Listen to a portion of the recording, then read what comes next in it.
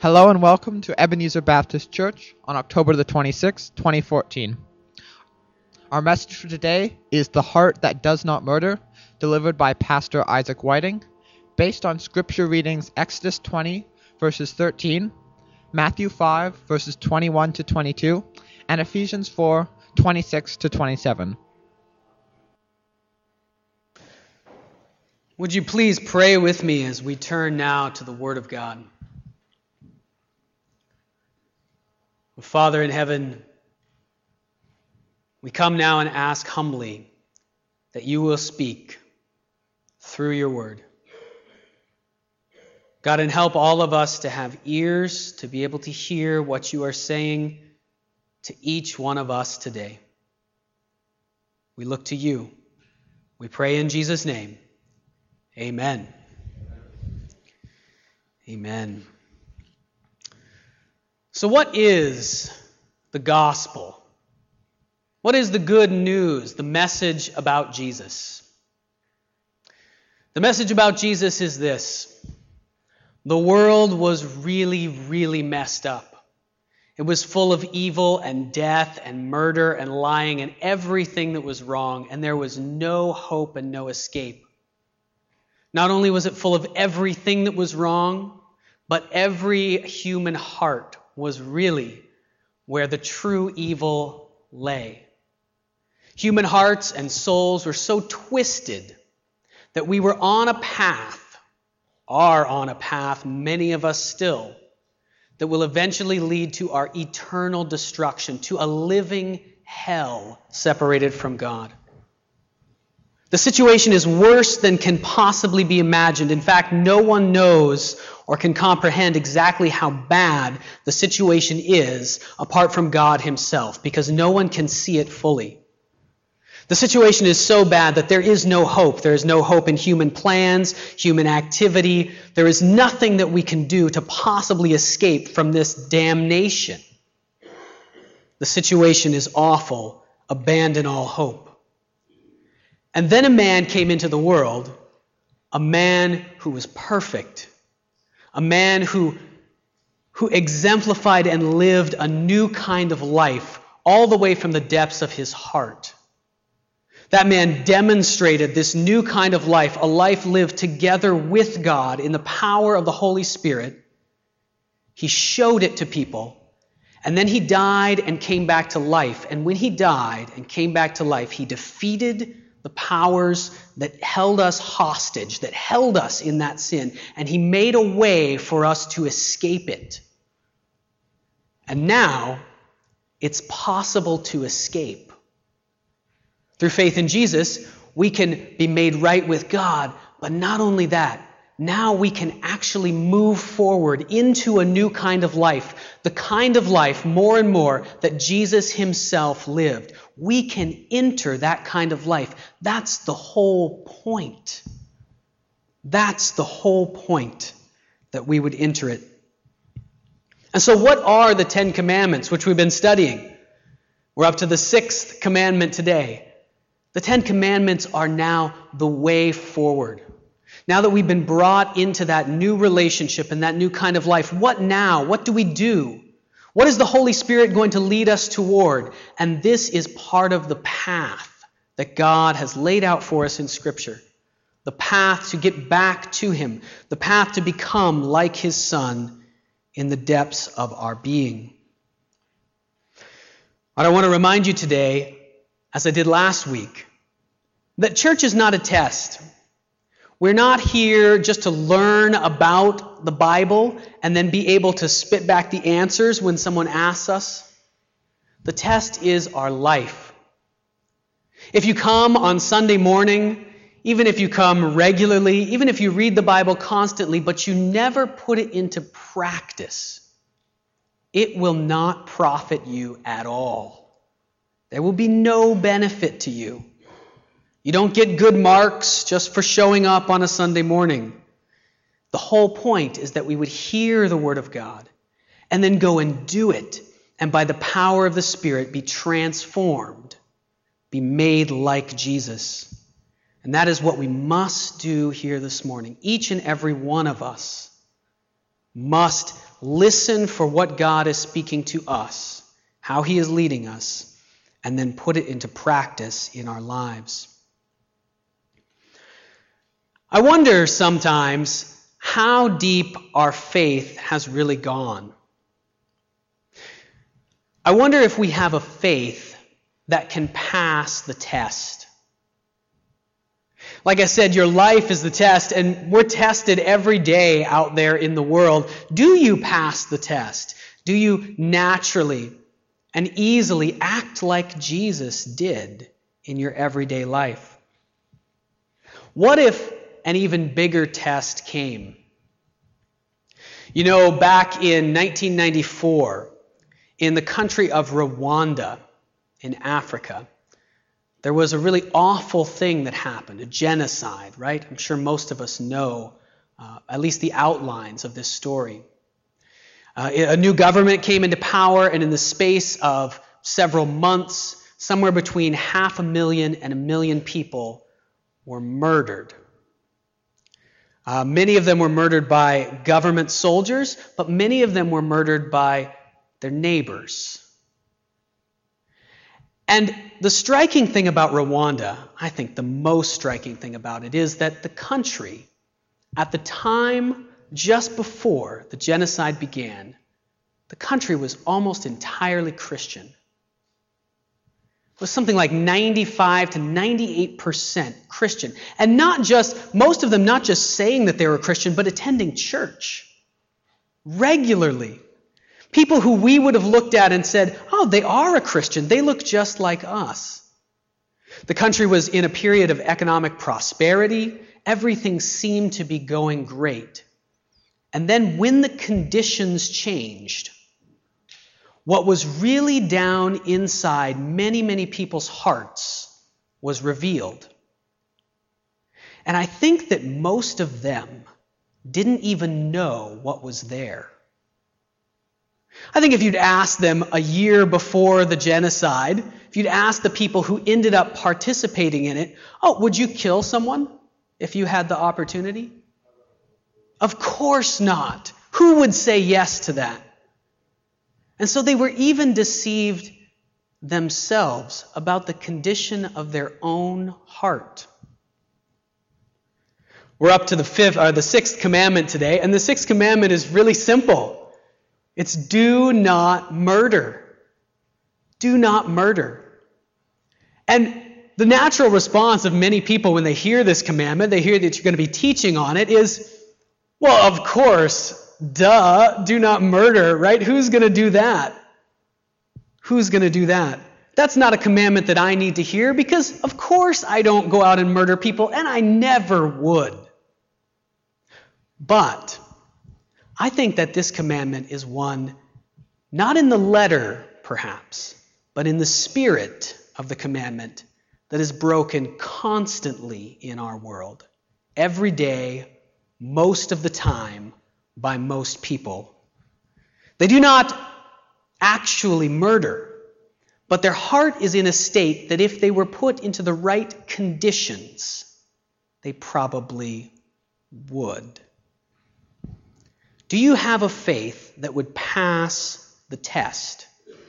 What would you do in the wrong situation?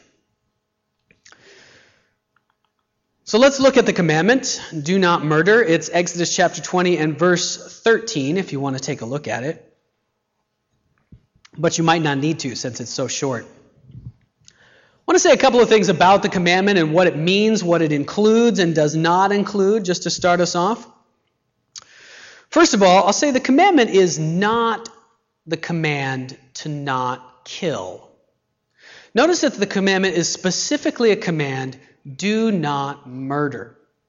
And that's because there are actually situations in which it is the right thing to do, never a good thing exactly, but sometimes in certain situations, the best thing that can be done to take someone else's life. There are situations where it's the right thing to do.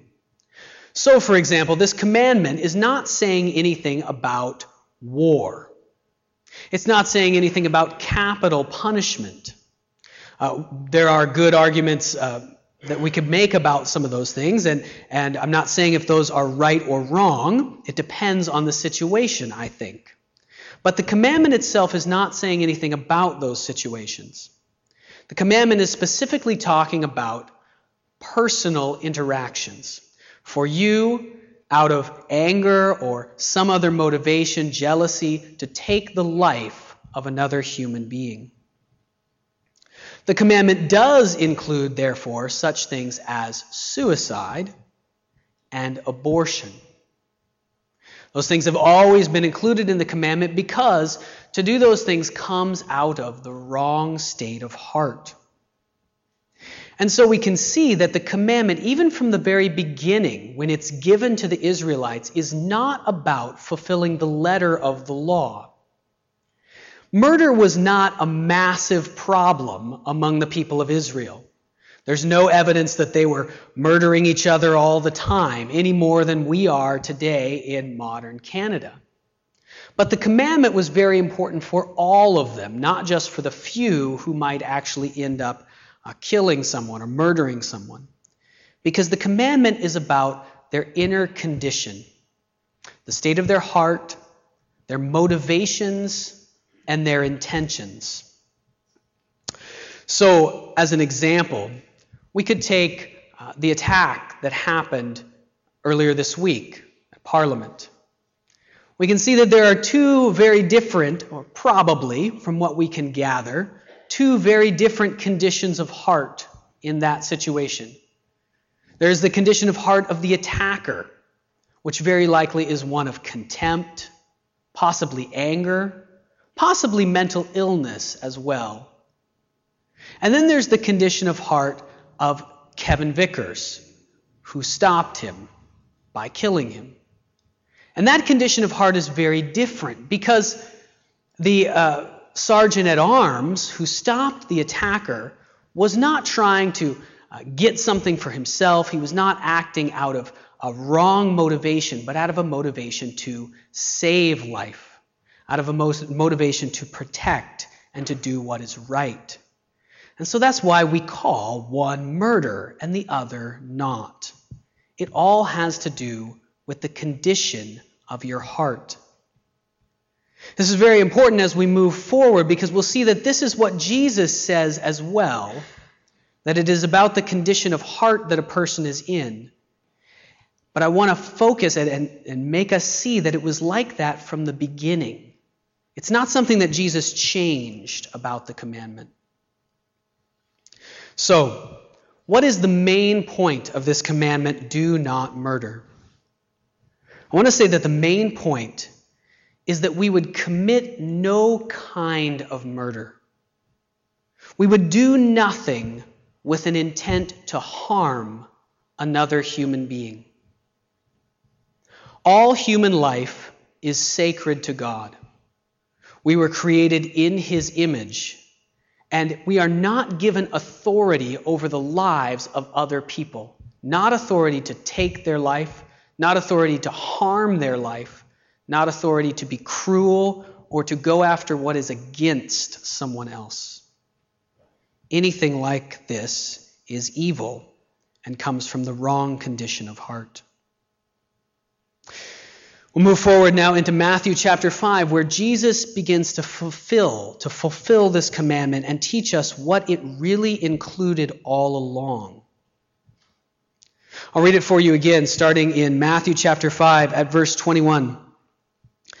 Jesus says, "You have heard that it was said to the people long ago, 'Do not murder. And anyone who murders will be subject to judgment. But I tell you that anyone who is angry with his brother will be subject to judgment. Again, anyone who says to his brother, Rakah, is answerable to the Sanhedrin, that is, to the court. But anyone who says, you fool, is in danger of the fire of hell.'" Is that really true? And think about for a minute, do you really believe that? Do you believe that in a way that you feel it when you are tempted to think that way of someone else? Do you believe it in a way that you feel it for someone else when you see them trapped in anger or in a state where they're looking down and hating or despising other people? Do you see that they are in danger of the fires of hell? Why exactly would that be? This is Jesus' first point, that anger puts you in danger. Anger puts you in danger. What does Jesus say? He says it puts you in danger of judgment. And I think here he means judgment in every sense. Judgment in judgment by God, also judgment by the people who are around you, as anger is right at the core of what makes our society so bad when it goes bad. Anger is right at the core of the system of evil in the world. And Jesus here tries to take it out right away. Anger is dangerous. Let me read for you now from Ephesians chapter 4. Ephesians chapter 4 and starting at verse 26. Paul tells us something very similar. He says, "In your anger, or when you are angry, do not sin. Do not let the sun go down while you are still angry. And do not give the devil a foothold." Here I'd like to bring you an image of what it really is happening when you get angry at someone. Anger itself, the bare feeling of anger with nothing else added to it by itself, is not a sin exactly. It is something that just happens to us whenever there's something someone else does or that happens around us that's not what we want. Whenever that happens, the natural response of our body and our mind is some level of anger or frustration. But many of us at that point think that anger is a good thing, that it will help me to fix this situation. When we feel that anger, we're tempted to draw it into ourselves, to accept it, to receive it, and to use it. And that is a trap and a danger. And it's what Jesus and Paul and the Sixth Commandment are all getting at, warning us about. Anger gives the devil a foothold. So here I have an image for you, an image of a handhold on a rock climbing wall. And I want you to imagine that this rock wall that's on this picture is the wall of a castle. It's the wall of a castle, and that castle is your soul. Inside is everything that God created you to be. It's who you are. And your soul is like this wall protecting you. And outside the wall is your enemy, the devil. And he is trying to break in and destroy you and ruin your soul. And here's what's really happening whenever you experience anger. What is happening is a handhold has appeared on that wall. That wall should be smooth like glass so that no one can climb up it. But when you feel angry, what is really happening is that a handhold has appeared on that wall. And the enemy reaches up and grabs onto it. Now at that point, you have two choices. And the best choice always is to forgive and release your anger. It's best in every way, not just because it will do good things in your relationships outside. It's best for your own soul. Because when you forgive and release that anger, that handhold falls off the wall and the enemy falls away with it. But what most of us do is we receive that anger. The enemy is scaling the wall of our soul, and we reach down and we say, "Hey, come on up. I want to bring you inside." And then the enemy can do whatever he wants. If we receive the anger, we draw it into ourselves, it will sink down into us, and it will lead us on a path that will destroy our relationships with people and with God, and eventually the end point of that path is eternal death. It is the beginning of a path that leads, very certainly, to eternal death. Jesus also, in this passage in Matthew chapter 5, deals with another state of mind that's similar and related to anger, related to the heart that would commit murder, but very different and very subtle. And I'm not sure exactly what to call this state of mind. Some people have called it contempt. A state of mind where you are looking down on people that are around you. Jesus describes it by saying in the last verse there, verse 22 at the end, anyone who says, "You fool," will be in danger of the fires of hell. Saying "you fool" to someone, this is a state he's describing where you consider the other person not worth anything. You consider another person somehow less than you.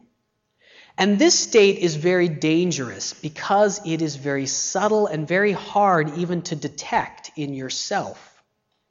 It can be arrived at by receiving anger for a long time and letting it sink down in you, but it can also be arrived at very slowly and without experiencing a whole lot of anger on the surface. Maybe it begins by someone does something, someone that you know, maybe at work or in your family, does something that you don't like, or you're annoyed with, or that feels like it's against you.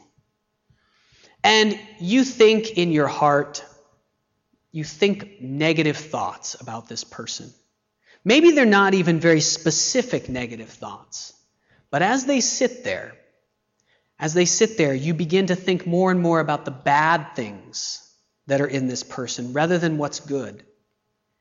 And then your mind is focused on that over time, and eventually you reach a state where you either are ready to attack this person or you're ready, more often, just to cut them off.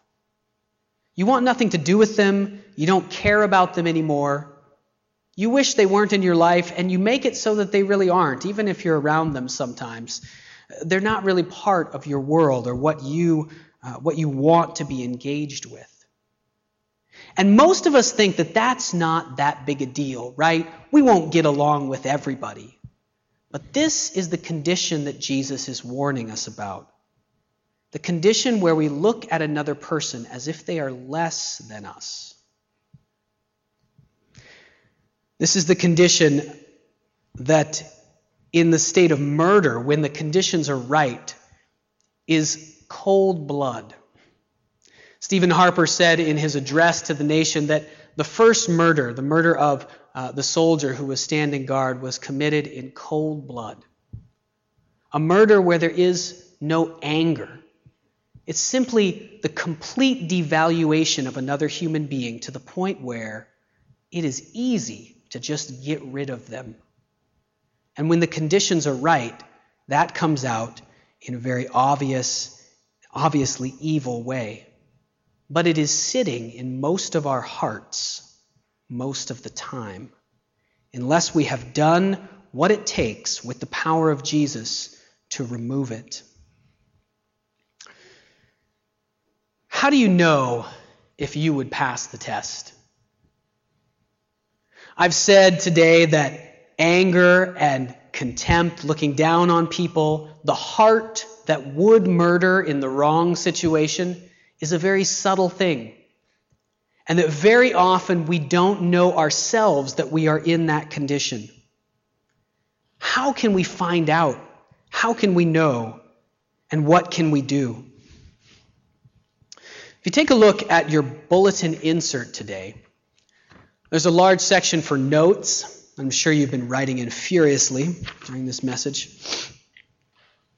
But at the bottom of that, I put one question and one challenge to you today.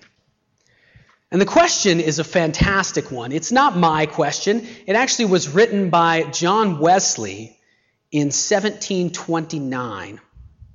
Many of you know who John Wesley is. He was a leader of the church. He and his brother Charles wrote a lot of the hymns that we still sing today. And this was a question that they asked each other regularly while they were in university at Oxford. Is there anyone whom I fear, dislike, disown, criticize, hold a resentment toward, or disregard? And if so, what am I doing about it? Is there anyone who I fear, dislike, disown, criticize, hold a resentment toward, or disregard? And if so, what am I doing about it? These different emotions or feelings that we have toward other people are all signs that somehow in our heart we have internalized anger or are looking down on another person. They are all signs that we have, in fact, a heart of murder toward that person. How can we know if we would pass the test? I think really taking the time to answer this question is one way that we can know.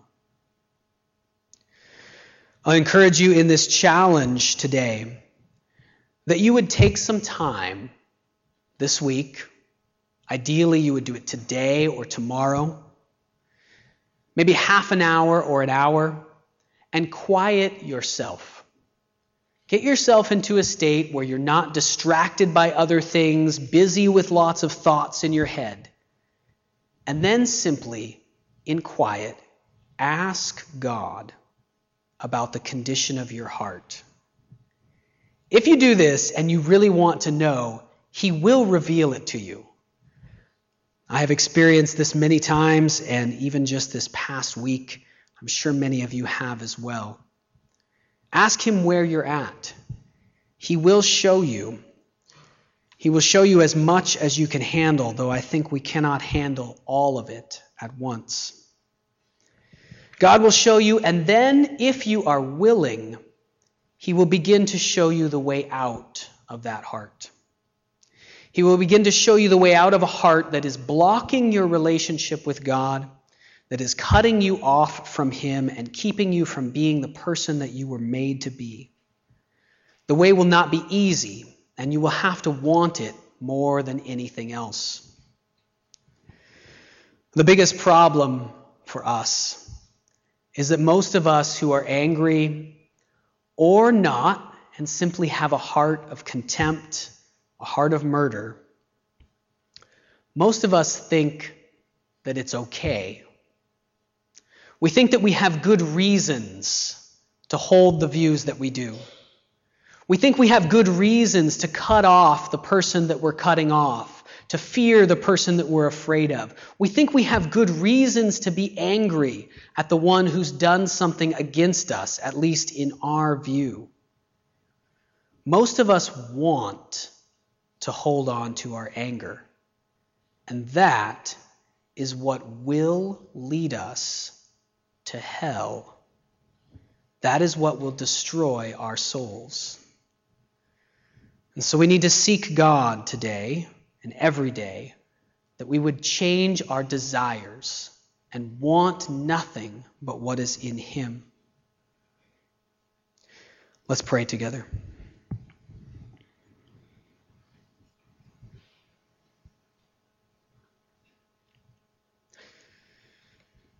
Father God, it is amazing that you look down on this world, able to see what you can see, right into the heart of every human being, the depths of how far we are away from you, how much evil and anger and wrong is in our hearts, and that still you love us and you love this world and you offer us the way out. And God, it's my prayer today for myself and for everyone else in this room that we would desire to get out. God, that you would show us what the condition of our hearts really is. Show us a little bit more, as much as we can handle, and help us to run from it. Help us by the power of your Spirit. We pray in Jesus' name. Amen.